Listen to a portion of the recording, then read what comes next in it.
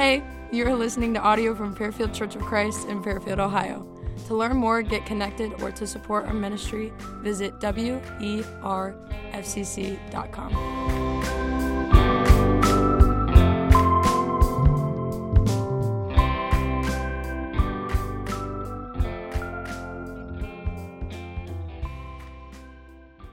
We are studying Decca, and there's always that thought of like on a Father's Day that you would change what you're talking about. But there's no question this is going to relate to every dad here. We are looking at 10 Commandments, and the commandments are not given to ruin our lives. They're not to constrict us. They're to help us to experience what God has designed for us and what He wants for us to have. And I think if we follow the 10 Commandments, then we get a life designed by God. God becomes your life designer. He becomes your family designer. And today we're going to take a look at this third in the Decca series that we're talking about, these 10 things of importance for us, these 10 life designs for us that we need to take on. And it's in this third command that we read in Exodus chapter 20, verse 7, just one verse. We have had several verses on these other commands to help us to understand. It's just one verse. Exodus 20, verse 7 reads this way. You shall not misuse the name of the Lord your God, for the Lord will not hold anyone guiltless who misuses His name. The greatest Father of all times wants nothing more than that we respect Him. And I just ask the question, what dad in the room doesn't want to be respected? I think you understand. Because, what's the big deal about a name anyway, right? Does it really matter whether or not we say His name appropriately or inappropriately? What could possibly happen to a world, to a family, to a relationship, to a friendship, to a community, even to a church that doesn't keep the third commandment, misuse of the name of the Lord? What could possibly happen? Look around at what could happen to a world that misuses His name. There's a lot to a name and a lot to its usage. And skip off of that for a moment just to laugh for a little bit. You may have heard about a rapper maybe sometime in your lifetime called Puff Daddy. Puff Daddy decided to change his name in 2001 to P. Diddy. That's a big difference. Puff Daddy to P. Diddy. But he wasn't satisfied with that. He continued to keep changing his name, so he went through a bunch of legal kinds of things. Multiple times he changed his name. You could look it up, probably doing it right now. But his present name, I think his present name today is Sean Love Combs, which isn't even close to Puff Daddy or P. Diddy, but it is his name nonetheless. And maybe some of us have even thought about like our name. I wish I could change my name. I don't really like it. I don't like my middle name, that kind of thing. But Paul Dickinson has written a book, actually, simply put, called Names. And he wrote a bunch about names. I've already had people coming up to me and telling me all the names that they've grown up with, and we all have them. Like, why did you name your children that? Mine right now that I would tell you, I have an uncle whose name is Ivan. His last name is Oder, Ivan Oder. Like, why would you do that? And then on top of all of that, they would have a second child, and they would name him Boots Oder. Like, really? What's wrong with you people? And that's supposed to be a good thing. But here's a list of names that this man found that I thought were fun to share with you. In 1941, he found that there are two men who were executed in the electric chair in a Florida State Penitentiary, and their names were Will Byrne and Frizzle. Ouch. Recently, there was a Montreal window washer that he cited who died by accident falling as he was washing windows. His name was Will Drop. Ouch. Other occupations that kind of fit what it is that you do name-wise. He found a name of a person who coached baseball. His name was Joe Bunt. He found a barber whose name was Dan Druff. He found a podiatrist whose name was Jeff Treadwell. And then this was a favorite one for me. He found two police officers who were also partners by the last names, no lie, Go Forth and Ketchum. I love it. Go forth and catch him. Go get him, And then there was this prayer partner church equipment group with the two last names O'Neill, and Pray. We found a psychologist whose name was Wonderfully Trimble, a gynecologist whose name was Zoltan Ovary, a plaster contractor whose name was Will Crumble, and a dentist called Dr. Moeller. Why would you do these things to your children? Why so serious about a name, Brian? What's the big deal about the name of God that we have to be so serious about? Because it's a representation of who we are. And we all represent a name or some name, and people want our name to be recalled and remembered in a good way. God is no different. 3 things about what's so serious about a name that he represents. First one would be this: reputation. Reputation is what your name is connected with. When we think of your reputation, it's what your name is connected with. The God of the universe has a reputation. His names describe his reputation. Note there's only one God, but in some way beyond our human comprehension, he represents 3 distinct persons: the Father, the Son, we also know as Messiah, and Jesus, and the Holy Spirit. God is described as Alec has already told us today, some 1,500 times. He found one that had a whole lot more than I did. I found 995. I didn't count them all, but I'm sure we have names upon names upon names of God. And they all define his reputation, what he's connected to, what's important to him. And I'm just going to share with you today just the A's, the things that start with A, describing God. There's so many more, but just pick up the reputation of God by the names I'm getting ready to say. Here they are. A, Abba, Daddy. Adam, Adonai. Advocate, Almighty, Almighty God, All-Sufficient One, Alpha and Omega, the Amen. Ancient of Days, Anointed One, Apostle and High Priest, atoning sacrifice for sins, author and finisher of our faith, author of eternal salvation, author of life, and author of peace. You and I find out the reputation of our God simply by calling him by name. But we also find out in the name, we find out that there's character involved. And in character, we're not talking about like, oh, he's a real character. We're talking about someone's behavior, so it could be. In Old Testament times, we would have people listed with their names, sometimes because of their character.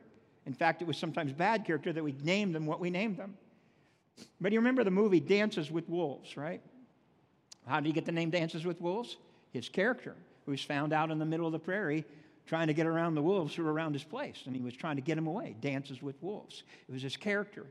You ever talked about a name, maybe for your child or your grandchild, and you went, nope, can't name them that because I know somebody that reminds me of their character. Like, well, I would never name them that, right? So when we think of God's character, we think of how God has showed himself to us through his word, through his attributes, through the titles given in Scripture, through his works and his deed. All of it's wrapped up in God's name, and God's name is significant to God's character. The name that God gave himself is Jehovah. This is God's personal name, a name that means I will be with you. I'll show you who I am by my actions. I'll be there with you. You can't misuse God's name without seeing God's character. Name and character are tied together. And then this last piece in regards to just identifying what's so important about a name is authority. Authority. What respect does it have? Is that a respected name in authority? How many of us have command authority simply by a name? Let me give you just a few names of who we kind of command and respect authority. I can say it this way now. King Charles. I mean, we could have called him Prince before. We still had given respect. Now we've got to give him a little bit more. There's a bow and a curtsy that needs to really get involved in all that now. Another name that kind of commands authority, Mr. T. Man, if I had Mr. T preach this morning, chains and all. Pity the fool, like I love it. Pity the fool. There's like, come on, bring it. It'd be awesome to listen to the gospel preached by Mr. T. How about the name King Kong? Respects authority. And then, of course, if it's going to have God's name in it, Godzilla, we'd want to have respect for that. But what's the name that don't deserve respect? Now, here's one that I think many of you would know, some of you would know. If I said the name Yugo, doesn't really command respect of authority at all. In fact, Saddam Hussein, anybody naming their children that anytime soon? How about Jezebel? Or how about Satan? Not exactly names that we would have respect for. God's name is tied to God's authority. And when we say, as we do many times here, in Jesus' name, we're praying using the authority of Jesus, a name that represents the person and the sense in the person of who he is. And that's why God says, take my name seriously. Jehovah, it's a redemptive name that God gave to his people, at the one who delivered them from bondage. It's the name of the God who keeps his covenant and his promises with his people. It's a name that speaks of God's faithfulness to us. And God is saying in this number 3 of this deca, when you build a family and you don't take my name seriously, you're headed for trouble. My name is my reputation, my character, and my authority. Don't use it flippantly. Why so serious about the misuse of the name? 3 things on why so serious about the misuse of his name. First off, it offends God. Obviously, in his first commandment, he wants us to know he's offended by it. And for every reason I just talked about, he wants us to know this 3rd command and that he's offended at its misuse. In one sense, let's just say it this way, misusing God's name doesn't do damage to God. Our God's a big God. He can handle whatever you want to call him. Like sticks and stones, you're speaking to the God of the universe. He's not going to be bothered by that. But he wants you to respect him. And he's offended when you don't. And what I think of God doesn't change who God actually is. In another sense, God does care what we call him. Listen to what God communicates to us later in Leviticus chapter 22, verses 31 through 33. It says this, keep my commandments and follow them. I am the Lord. Do not profane my holy name, for I must be acknowledged as holy by the Israelites. I am the Lord who made you holy and who brought you out of Egypt to be your God. I am the Lord. Here's the thing about offending God. God is to be obeyed, not controlled. And I think so many of us want to try to control God. And we think that just by simply calling out his name whenever we want to say it, when it's not used appropriately, that somehow we're being obedient to him. We're not being obedient to him. We're trying to control him. And we are far from controlling God. Misusing his name doesn't hurt God. It hurts you. And no one wants to control God. It won't work out for Bruce Almighty.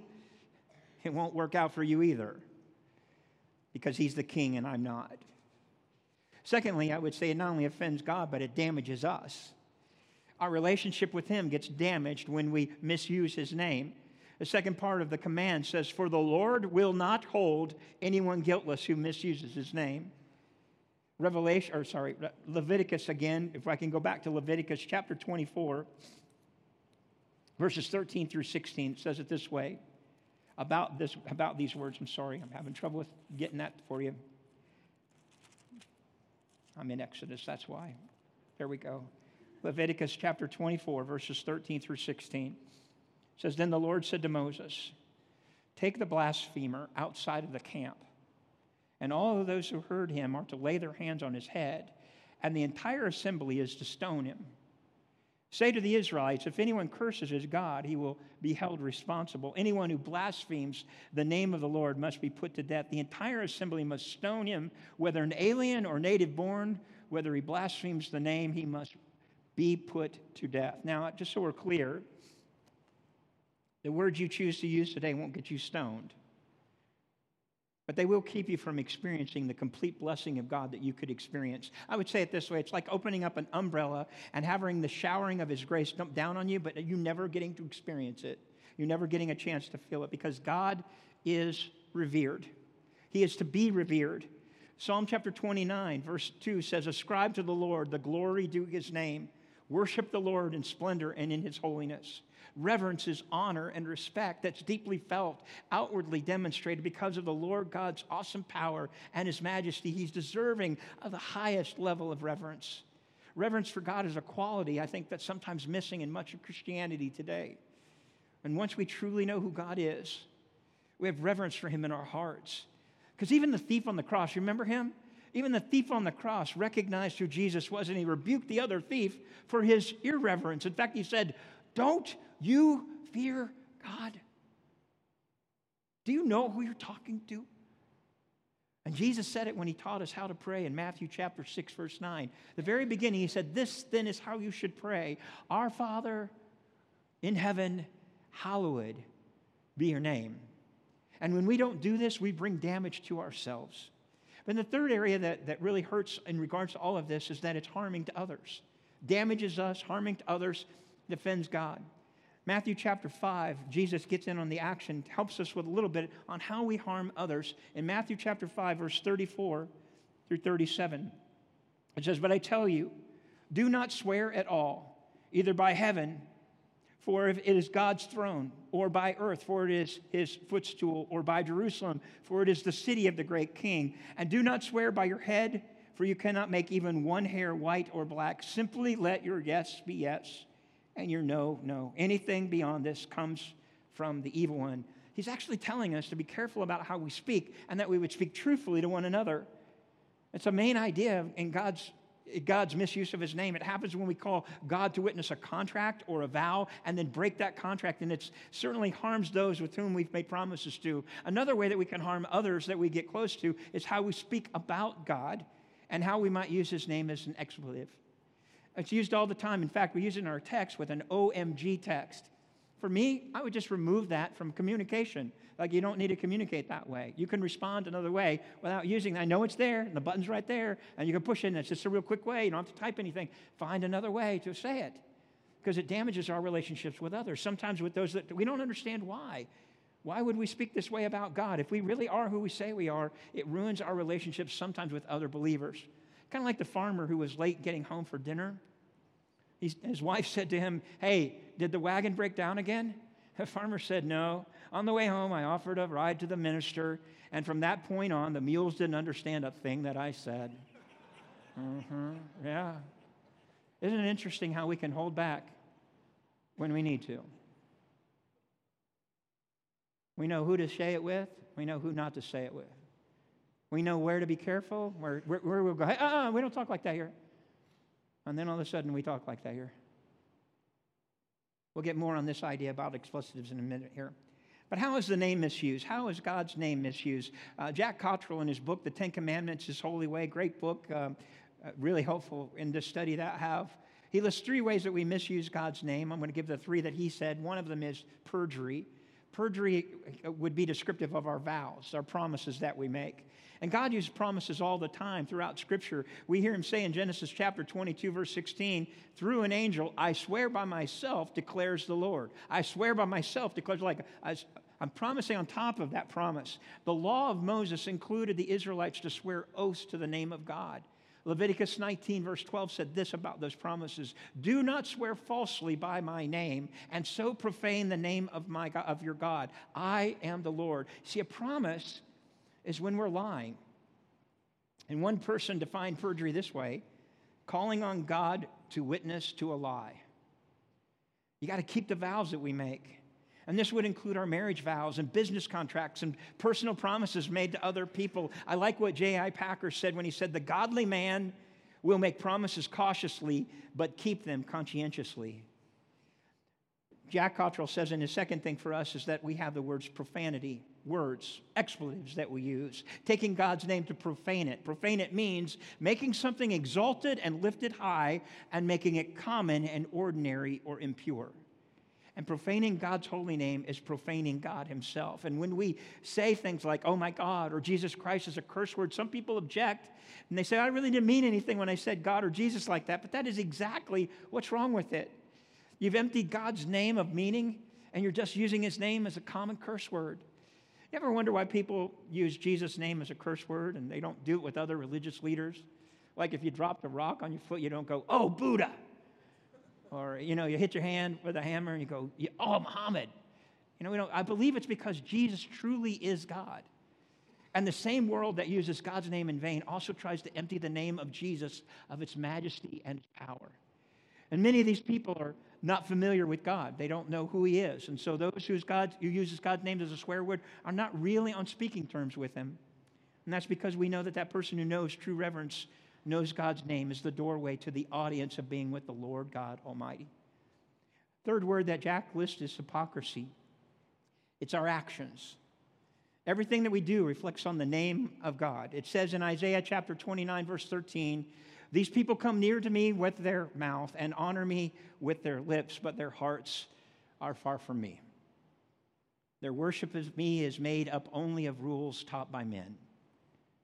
And when we honor God with our lips and not with our hearts, our actions, we're misusing his name. Because in Acts chapter 11, verse 26, we found out that the disciples were actually called Christians first at Antioch in Acts chapter 11, verse 26. That is, so we're clear, the name that all of us now are represented by. Christians, little Christ, a representation of who he is. So when someone says you're being a hypocrite, sometimes we have to observe whether actually we are. Because we've taken on his name, and how we behave is a direct influence on the name and reputation of the one we hold close to us. How do we carry the name of Christ in vain? But what are the best parts of his name? The best parts of what we see in God's great name that I just want to kind of clear up before we get done here. His name brings significant consequences. Now, hold on to that. That doesn't sound like something that's the best part of his name. I'll get to that in a second. But we see in the word in Exodus chapter 20, verse 7, the word guiltless. Guiltless.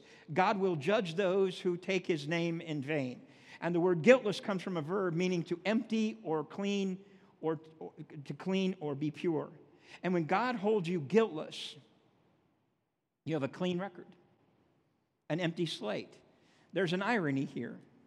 And those who empty God's name of honor and meaning will have their slates emptied or be cleaned of their sin. This is the sin that God will not acquit or leave unpunished. Notice it's the Lord who's going to judge you in all of this matter. And men may choose to excuse it on some other matter, but God will not hold the person guiltless who misuses the name. Now, here's the good news, because you're like, how is this a good thing about his name? The consequences we deserve, we don't get because of Jesus. That's an amazing piece to me. The consequences of what we deserve, because we're not going to get acquitted from that. The consequences we deserve, we get acquitted from that because of what Jesus has done. His death on the cross for us. It's what draws us to a moment of communion. It's the great part of the consequences, I suppose, of what I'm going to say. Who gets the consequences? You? No. Me? No. He gets the consequences. He dies in place of us. I'm going to ask you, if you would, to grab the communion that's nearby you, because here at our church, even on Father's Day, we're going to celebrate and remember what the Lord has done together as one body, unified as one body in Christ. It's what Christ Jesus has come to die for. Thank God once again for Jesus. He came to be our Savior, another good name. He died to take the punishment for your sin that you would not have to. And once you've broken God's commandments, there are only two choices. Either you'll pay the punishment for your sin, or you'll place your trust in Jesus who died to take that punishment for you. And God offers you and me forgiveness of sins through Christ Jesus. Hear it in Hebrews chapter 9 before we partake together.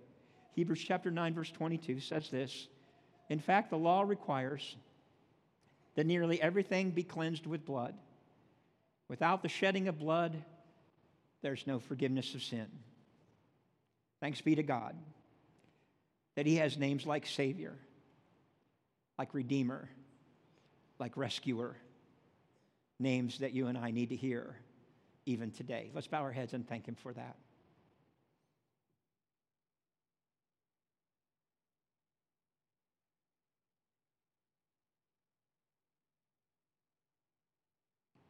Lord God, we come in need of forgiveness because we have done the things that we've just been talking about. We've not kept our promises. We've been hypocrites. We've used your name inappropriately. And we are guilty as charged. An Old Testament law would say we'd need to be stoned, but I'm so grateful that you came and you did away with that once and for all in your death on the cross for us. You redeemed us and you became propitiation. You took on our sin so that we would not have sin, that we would be seen as righteous because of your sacrifice and your love for us. And not only did you die for it, but then you beat death and you live again. We thank you so much for the cross now, for what it means in redeeming us and rescuing us.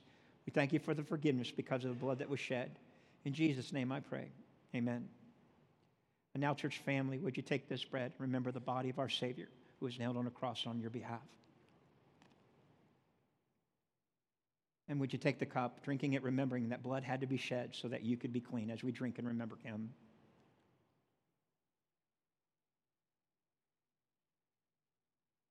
Second piece for us in regards to why the greatness of who he is and what his name is. His name is holy. We've already sung that. Holy, holy, holy is the Lord God of... some people are like, why can't I keep repeating these things? Like, this is what we're going to get to do a whole lot more of.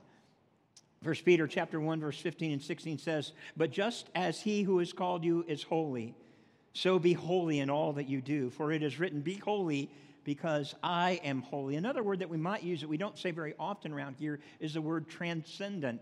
Transcendent actually means beyond or qualitatively different. That's holiness. Live differently because of his name.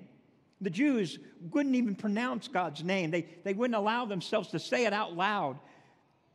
They held it in such awe. When they were writing it, a copyist was fearfully cautious. First, he'd bathe himself completely, and he'd put on all of the Jewish dress that he needed to. And this is amazing to me. He would never dip his pen in the ink in the middle of writing the name of God. Like, you got to make sure you get enough ink on your pen because you don't want to make a mistake and run it out in the middle of his name, have to come back and start over again. Indeed, a king who would address him while he's writing the name Yahweh, the copyist would ignore him completely. Transcendent, beyond or qualitatively different. A third area in greatness about his name is that his name is hallowed. We already kind of talked about this, but it means it's taken seriously. And to honor his name means that we all uphold his nature and his character and his personality in reverence. Well, what's in a name? We found out there's a whole lot in a name, especially when it comes to trading your name in your business, right? If a well-known company wants to sell you its business for, let's say, $5 million, if you want to continue to use the company's name, they're going to add another $5 million on it just to have you have their name, because their name is not going to be a bad name. You have to pay for our good name. So instead of just buying the company for 5, you're going to have to buy our company and our name for 10, because the company's name is worth it. God's name is to be hallowed. And that means that you and I are not on God's level at all. God is not on our level. We'll try to choose the same level as him. It's what happened in the garden at the very beginning. You can be God. Oh, that sounds fun.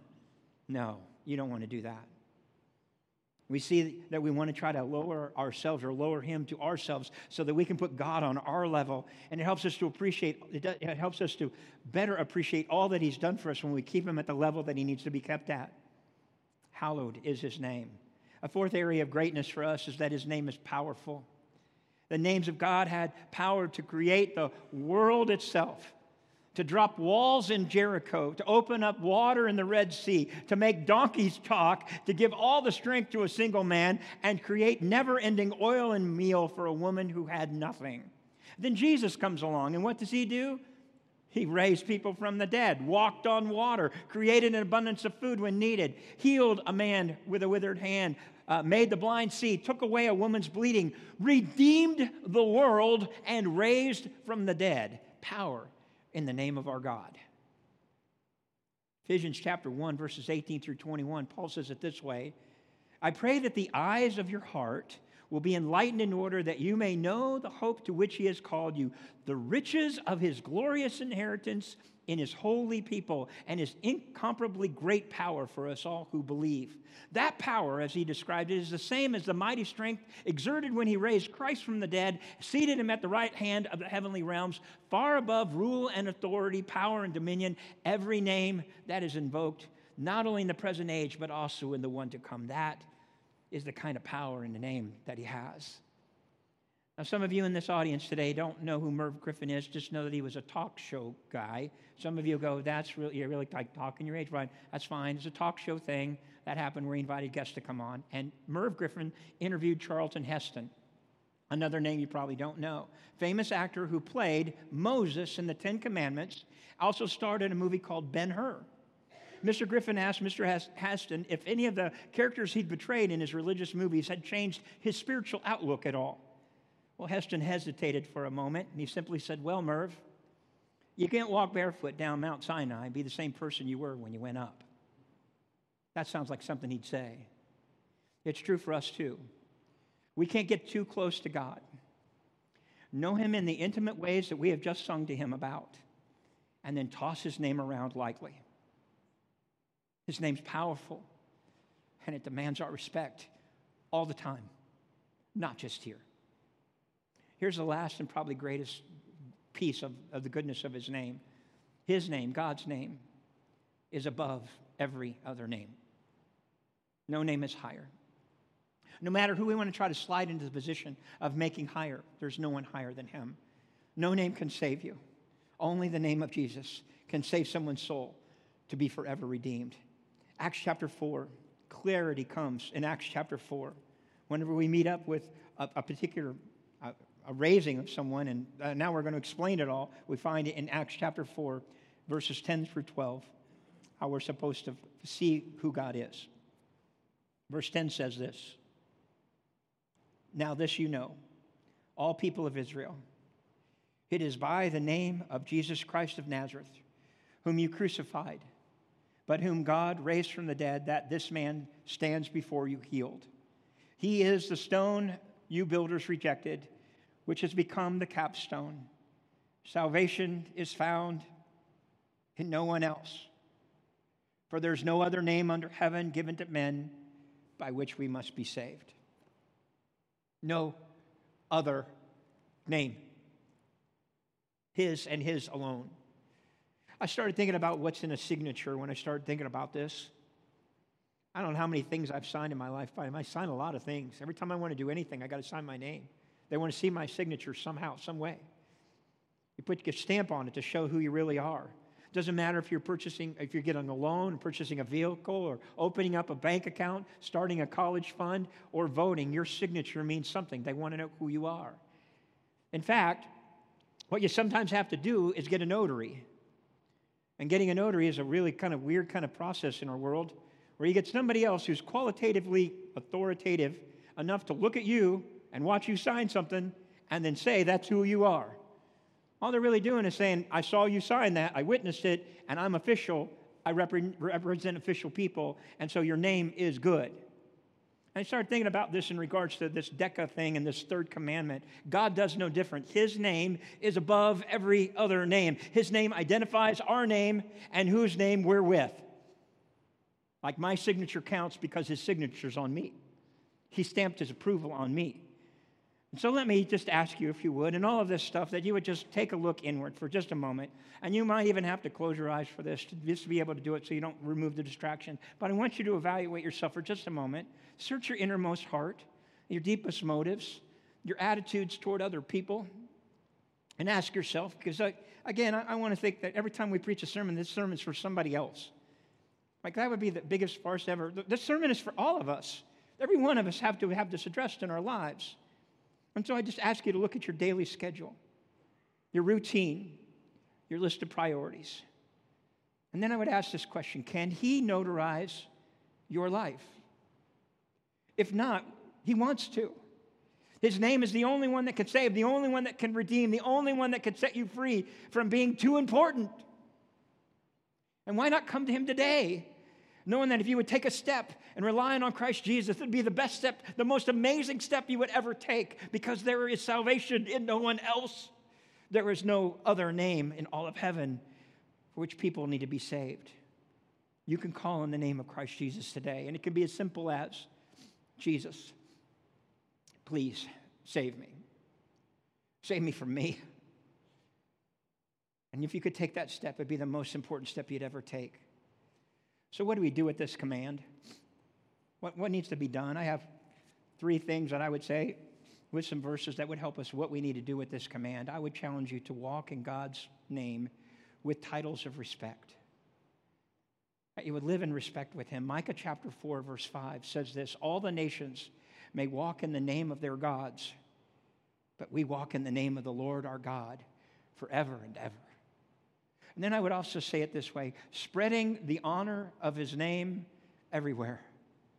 Making sure you tell it to somebody else. Isaiah chapter 26, verse 8 says, yes, Lord, walking in the way of your laws, we wait for you. Your name and renown are the desires of our hearts. To make him famous is our job. To make his name known is up to us. And then I would say this, that you need to bear his name unashamedly. 1 Peter chapter 4, verse 16 says it this way. However, if you suffer as a Christian, and hear this part, because we all have, and you might be today. If we suffer as a Christian, do not be ashamed, but praise God that you bear that name. Praise God that you bear that name. Whatever you got going on, be proud to know that you hold on to His name, whatever it is that's happening. As our team comes and we close here today, I share this story. American 19th century author Henry David Thoreau, whose name I'm sure isn't always pronounced correctly. You know what I mean? Like he wants his name pronounced correctly. He wrote this, and this is a quote from him. He said, "A name pronounced is the recognition of the individual to whom it belongs. And he who can pronounce my name all right, he can call me, and he's entitled to my love and service." And there's a sense that Henry David Thoreau's statement is actually the statement I've been telling you that God and Christ Jesus are saying to us today. He who can pronounce my name all right, he can call me and is entitled to my love and to my service.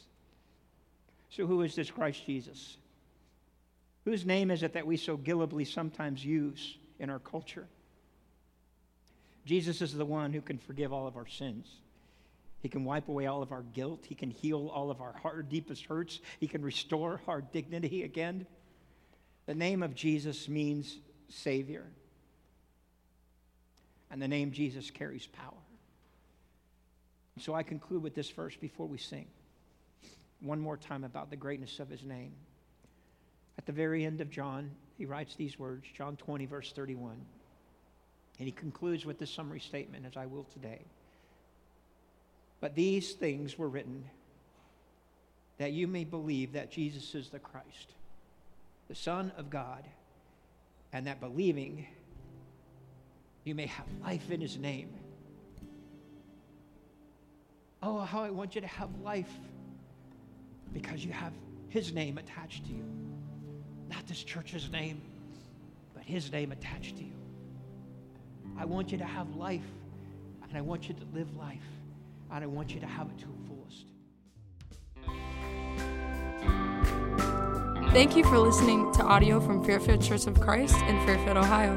To learn more, get connected, or to support our ministries, visit werfcc.com.